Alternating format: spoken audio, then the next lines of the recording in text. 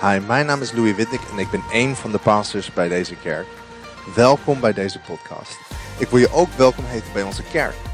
Elke keer als je in de buurt bent, namelijk in de regio Amsterdam of Almere, ga dan online en zoek op yourc3.church en wij hebben mensen die op je wachten om je welkom te heten. Je kan daar de tijden vinden van een van de diensten in deze regio. Ik kijk ernaar uit om je te ontmoeten. Hey C3 Amsterdam and Almere, what a pleasure it is to be talking to you. I mean, you're, coming into sunny summer right now. We're here just going into winter, so more props to you guys. I love Amsterdam in the summer. But I tell you, I also love Pastor Steve and Lisby Warren, two of my most favorite people in all the world. We love you guys. You're doing such a magnificent job there. I hear you're in a series called Out of Egypt. Now, that sounds pretty good to me.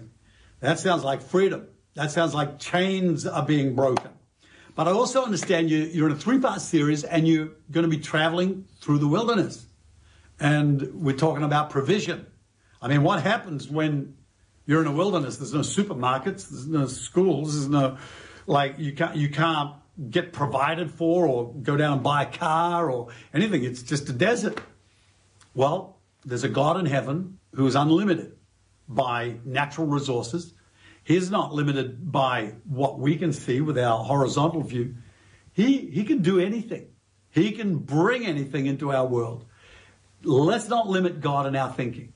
Let's not say that because of this pandemic and this terrible financial crisis that's going to follow on the heels of all of this illness and the shutdown of cities and businesses.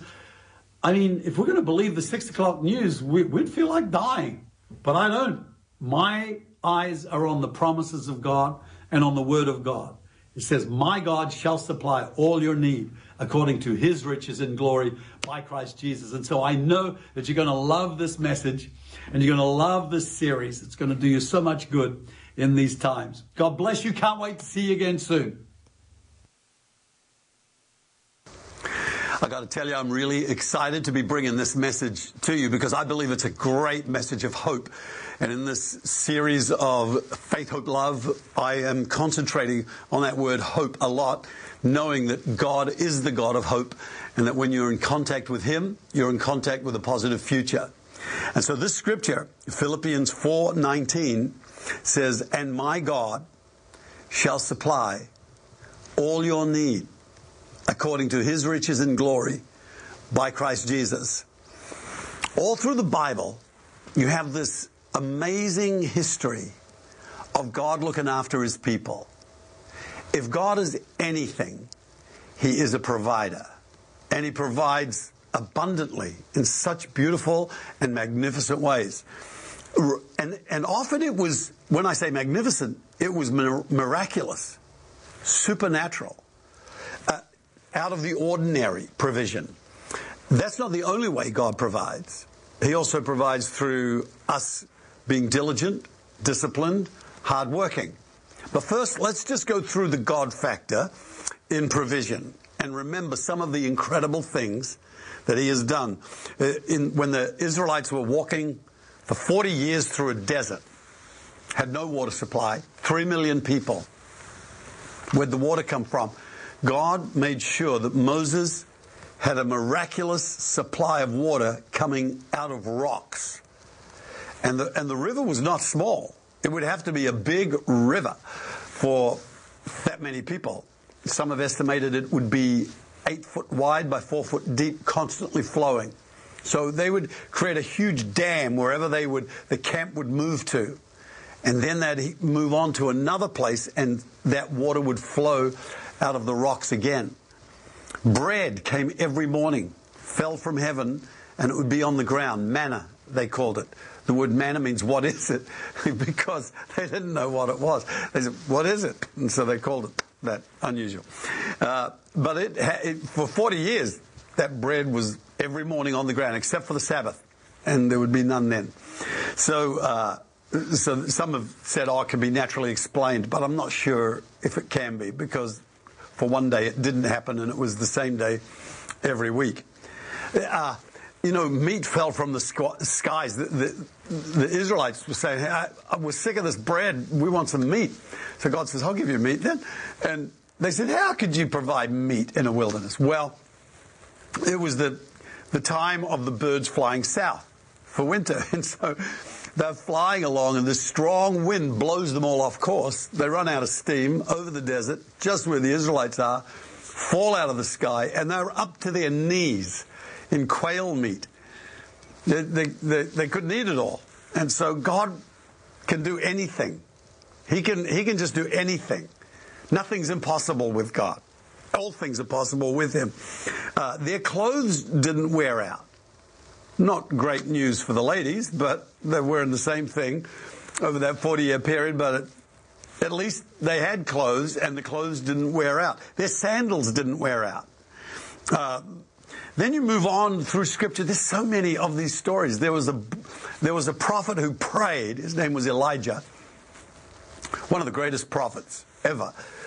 Brought fire out of heaven on Mount Carmel. But while there was a drought, God said to them, go down to this brook called Cherith, and I've commanded ravens to feed you there. Birds, flying in with meat in their mouth. While he's sitting there, got the table out, got the linen, the knife and fork, salt and pepper, barbecue sauce, whatever, sitting there, morning and evening. In comes the Raven Express. Uber thinks that they've started the Uber Eats thing. God was doing this years before. And these are ravens. Now, you and I both know that birds like that are selfish birds. They're not going to give their meat away to anybody. They're not about to share what they've got in their mouth.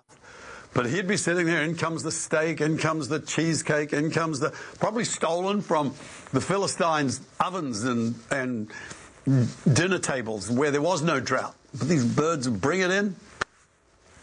God can do anything. God can do anything.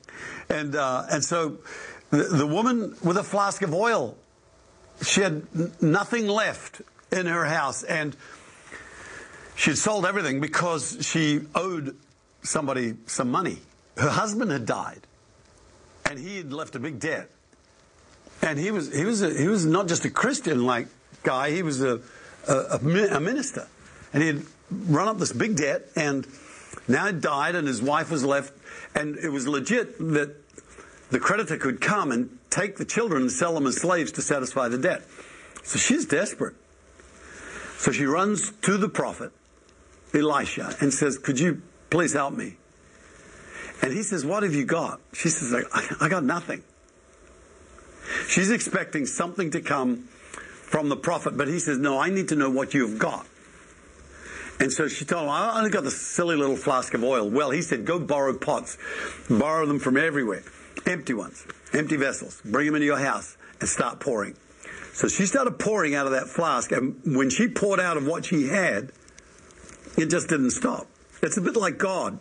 As God keeps pouring into our lives, we're not accessing a limited resource. God is unlimited. God has no limits. Zero limits. He's God. And he has an eternal supply of whatever it is we need. And he can bring it to earth when we just are prepared to step out in faith. Jesus provides wine at a wedding. It's an unusual way to start your ministry. The first miracle you do, you think it'll be a healing or raise somebody from the dead, but it's bring some wine at a wedding. For his mother's concern for the host. And this is a really amazing story for me, in the sense that, number one, he provides wine at a wedding when they've run out. Okay, and he provides 180 gallons of wine. When you add up the numbers there, it's 180 gallons. What are you going to do with that much wine at the start of a wedding feast? This was the end of a wedding feast. And it wasn't just ordinary throwaway wine. It was the best. It was the best wine that the master of ceremonies had ever tasted.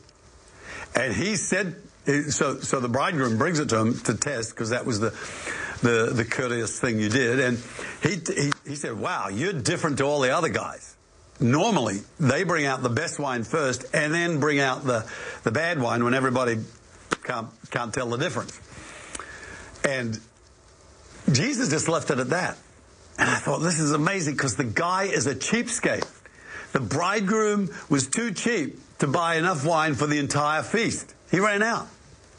They didn't have enough. But then Jesus solves the problem for him, saves him the embarrassment, and it actually enhances the image of this guy. And he doesn't say, no, he didn't do that, I did that. Jesus just leaves it like that. And that's what he does for every one of us. He does things for us that help us appear better than we are, that make us feel like we are better than we are, and helps us do things better than we could. He gives us gifts and callings and abilities to be better than we are. The best version of ourselves is discovered in Jesus. And so he provided bread and fish twice for vast multitudes of people. He provided money for his disciples to pay tax. He provided a fisherman who was not doing well. His business was a disaster. He'd worked hard all night and caught nothing. So he was going empty-handed to the fish markets. But then Jesus got involved and said, throw your net over that side. And so he did. And he got a catch that split the net. And when they filled the boat, it started to sink, so they had to call another. The biggest catch he had ever had in his life came once he invited Jesus into his business, into his finances, into his world where he had failed. And finally, Christ comes in. That is what Jesus Christ is to us. Some people think of Jesus as this miserly, withholding killjoy. No. He provided abundance. He didn't just provide, he provided abundance wherever he went. And I believe that in this time when we are seeing so many businesses have been shut down, put off staff, you may have lost your job, you may be facing terrible, terrible circumstances. And that's why I was encouraged to share this message, because no matter what you're going through, it's not too hard for God. It's not bigger than his ability. It's not impossible for him to come into your world and supply all your need, just like we spoke in that scripture. My God shall supply all your need according to his riches in glory by Christ Jesus. If God is anything, he is Jehovah Jireh, the provider of an abundance in our lives. And I would say that it's the money issue, sometimes even more so than the medical issues, the virus issue that we're facing, the finance issues that people are going to be facing in this time are going to be a leading cause of deep anxiety and anger, angst, and fretting. And so I pray that you bring Christ into your life to help you with your finances, and believe with me, I'm going to believe with you, that we'll all get through this because Christ is with us in the boat. We've invited him in, and he is that provider. We've lived in an age where the average Australian spends 35% more than they earn. So that's inevitably going to be a problem. That's over 80% of us in Australia. And so right now we are learning new ways. And I wanted to talk a bit about that, because there is another scripture in Deuteronomy 8 verse 18, which says, "And you shall remember the Lord your God, for it is he who gives you power to get wealth, that he may establish his covenant, which he swore to your fathers as it is this day." So this is saying, remember God, because it is he who gives you power to get wealth. It does not say it is he who gives you wealth. It just doesn't come into our lives without us getting involved. We get involved in the process. He gives us the power, though. If we make the decision to access that power, we will find ourselves with an ability to generate income that is equal to our needs, and even more so than that, so that we have an abundance to give to other people. This power activates when we get active. Whenever Jesus healed the sick or did anything, he told people to go and do something. He told the fishermen, go out and let down your nets. He told, when he wanted the temple tax, he said, go catch a fish. You're going to find the tax is in its mouth. And so always there is this miraculous element happening when people start to do something rather than sitting down in deep discouragement and despair. He just encouraged them, rise up and start to do something, and you're going to find that you will reduce your debts. You might be thinking your debts are too big to even begin to worry about them. You know, you move a mountain one stone at a time. And you'll be surprised that if you just keep regularly moving one stone at a time, rather than spending that chunk of money on something that's temporal or just something that's just going to go away, something that's frivolous, take it and stick it on your debt. And you'll find that as you do that on a regular basis, it's the tortoise and the hare, it's the David and Goliath, it's all of those, just little by little, taking your steps, you're going to find that when you do your little thing, cast that stone against the giant, as you just keep steadily plodding along, you will find you'll actually defeat that thing. And the sense of victory will be yours. I mean, two areas that are like this are very similar and require the same kind of discipline. Losing weight, making money. But both require discipline. It's easy to put on extra weight, so hard to put it off, to get it off. It's easy to lose money, to spend money, more difficult to actually make it. So when we put disciplines on these two areas of our lives, and we're talking about finances here, you got to understand that it's going to take several issues for us to address in our character sometimes.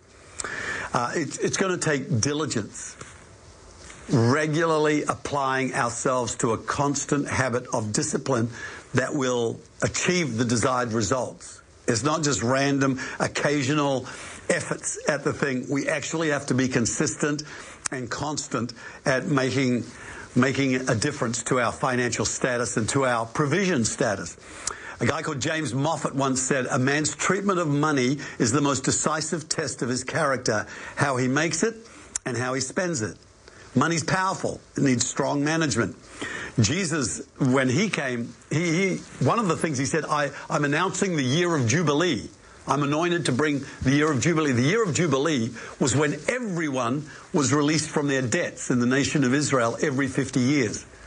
It was like a new chance at life, once a lifetime. So I just want to give you quickly in closing 4 keys to creating a healthy financial lifestyle where provision will be not just meeting your needs but abundant in your life. Number 1, commit to it. Find the switch of decision and say, I am determined to make this happen.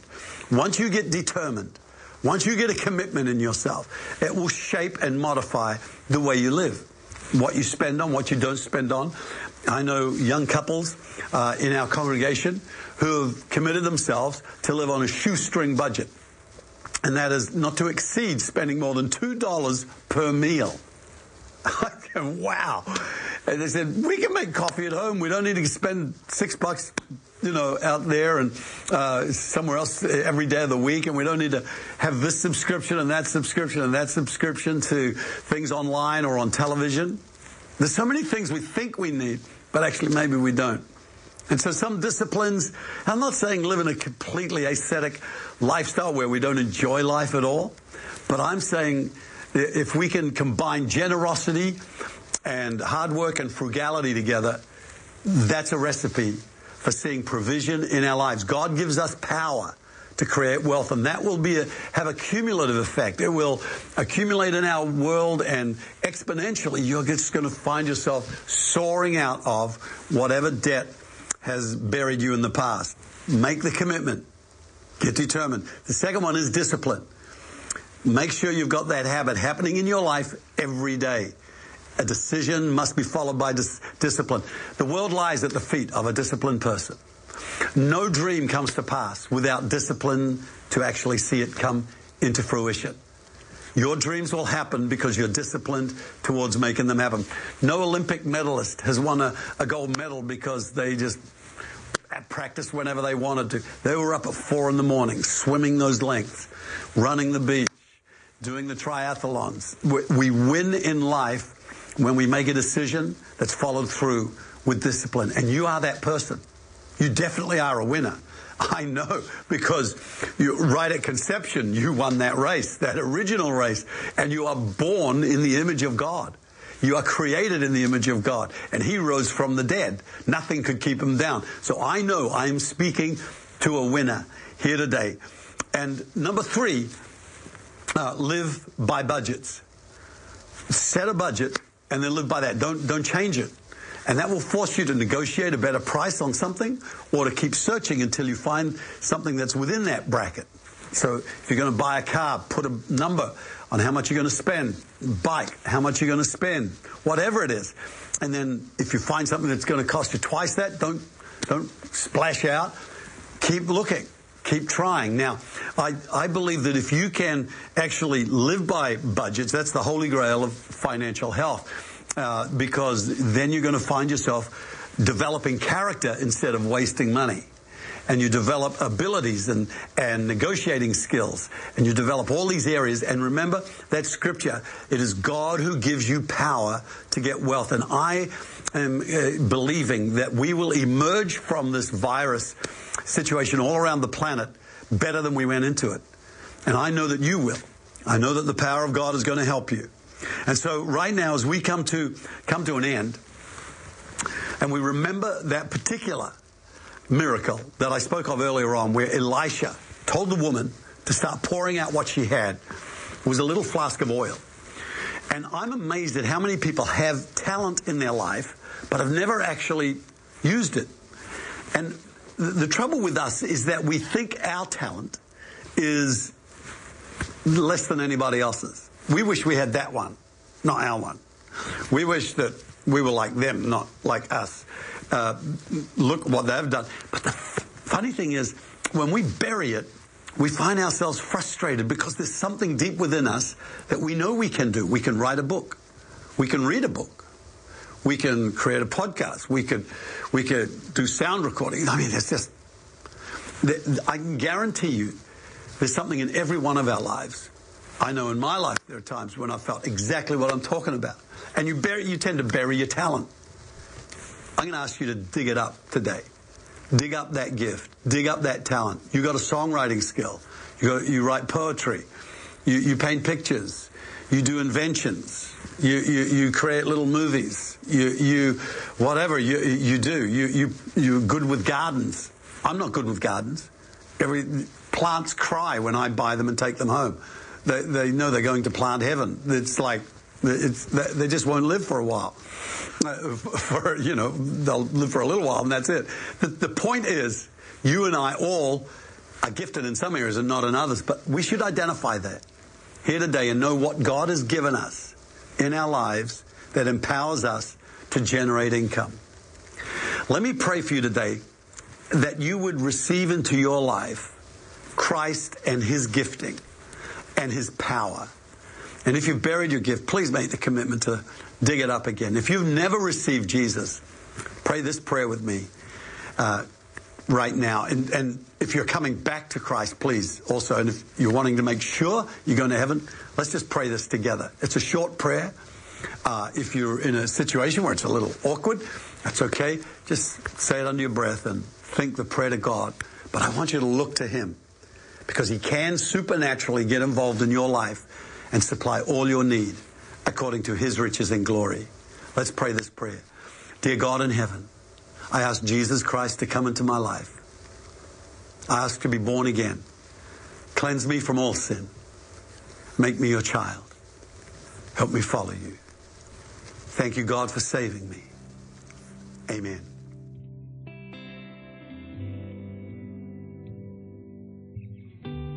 Bedankt voor het luisteren naar deze podcast. Ik wil graag nog een paar momenten van je tijd nemen. Want misschien realiseer je je vandaag wel dat je je relatie met Jezus in orde moet maken. Misschien heb je hem nooit eerder in je leven uitgenodigd. Of misschien ben je om een bepaalde reden van hem weggegaan. En vandaag wil ik je graag uitnodigen om bij hem terug te komen. Of misschien weet je wel niet zeker of je naar de hemel gaat. Ik zou je nu graag in een gebed willen leiden en dat je dit gebed met mij opzegt. Lieve God, ik dank u voor Jezus. Ik dank u dat u voor mij gestorven bent. Ik vraag u dat u mij vergeeft. Ik neem afstand van mijn verleden en ik geef u mijn leven. Kom in mijn leven. Ik dank u dat ik vandaag gered ben. In Jezus' naam, amen. Als je dit gebed gebeden hebt, heeft de Heilige Geest vandaag iets gedaan in jouw leven. En het zou geweldig zijn als je ons hierover wil vertellen. Dus stuur ons een mail naar info@c3amsterdam.nl. Laat ons weten dat je deze beslissing genomen hebt en laat ook je adres achter. Want we willen graag een boekje sturen dat je zal helpen om deze beslissing te bekrachtigen en om een volger van Jezus te worden. We kunnen je ook helpen om geplant te worden in onze kerk dicht bij jou. God zegen je en tot snel.